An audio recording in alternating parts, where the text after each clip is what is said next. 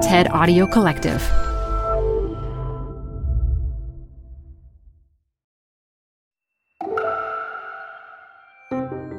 It's TED Talks Daily. I'm Elise Hu.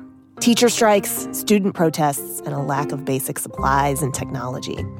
That was the reality for East African schools when social entrepreneur Gbenga Sesan grew up. In his talk from TED Salon 2020, he says centuries of wealth inequality is a global epidemic, and he shares the work he's doing to level the playing field in a way that's going beyond just putting computers and apps in the hands of the poor.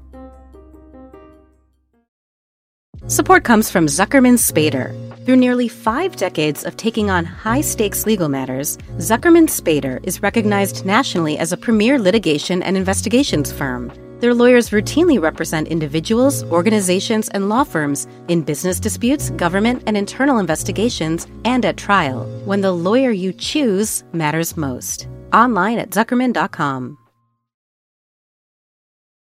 The best place to see stars is at home with Prime Video. Get everything included with Prime, like Mr. and Mrs. Smith, starring Donald Glover and Maya Erskine. Rent or buy hits like Mean Girls, starring Renee Rapp. Or add-on channels like Max for the HBO original Curb Your Enthusiasm with Larry David.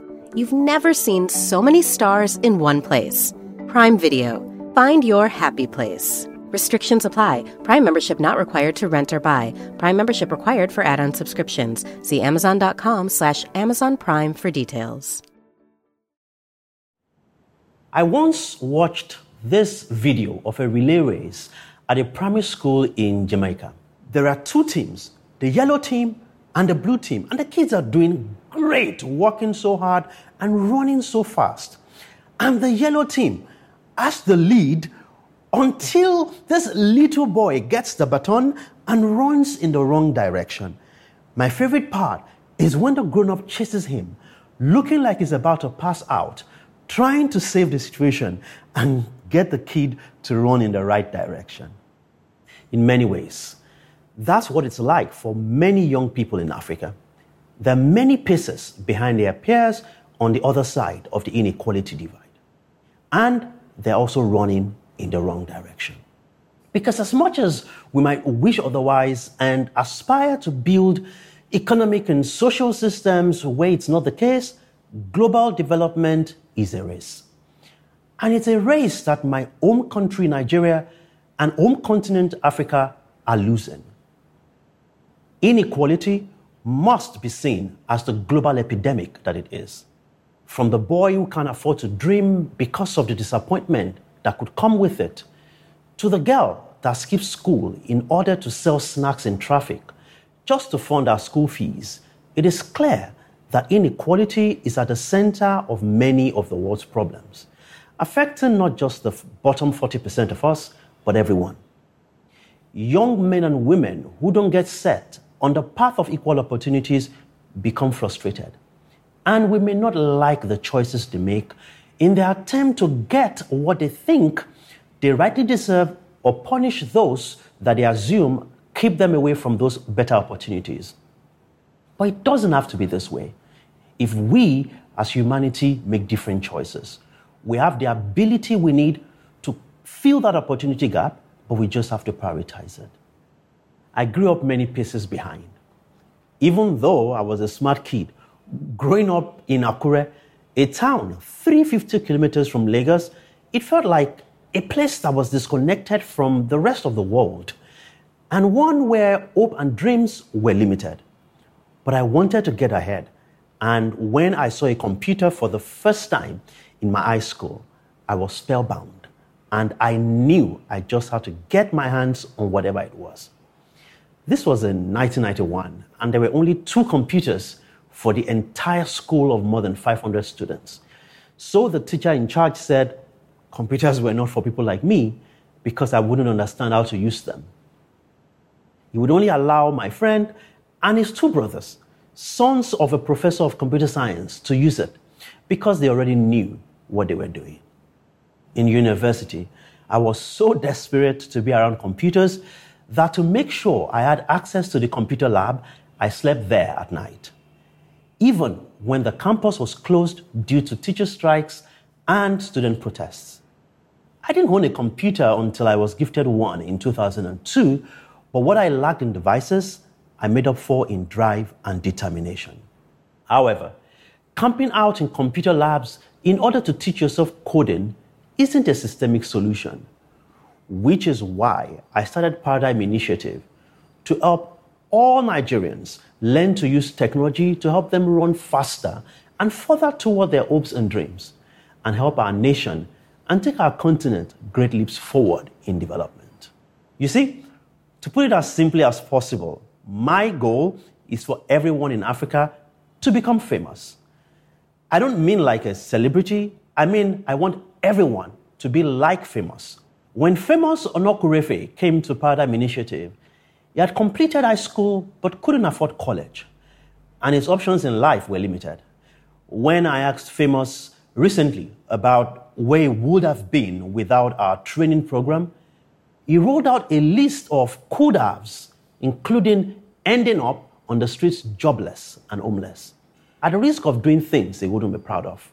But luckily, Famous came to Paradigm Initiative in 2007 because his friends, who were part of a youth group I told about my plans, kept talking about a free computer training program. And during his training, Famous paid close attention and excelled. When the United Kingdom Trade and Investment team at the UK Deputy High Commission in Lagos asked us to recommend a few potential interns, we recommended Famous and a few others to be interviewed. He got the internship, and while there, he heard about an entry clearance assistant job at the UK High Commission in Abuja. He applied. Even though without a college degree, no one thought he had a shot.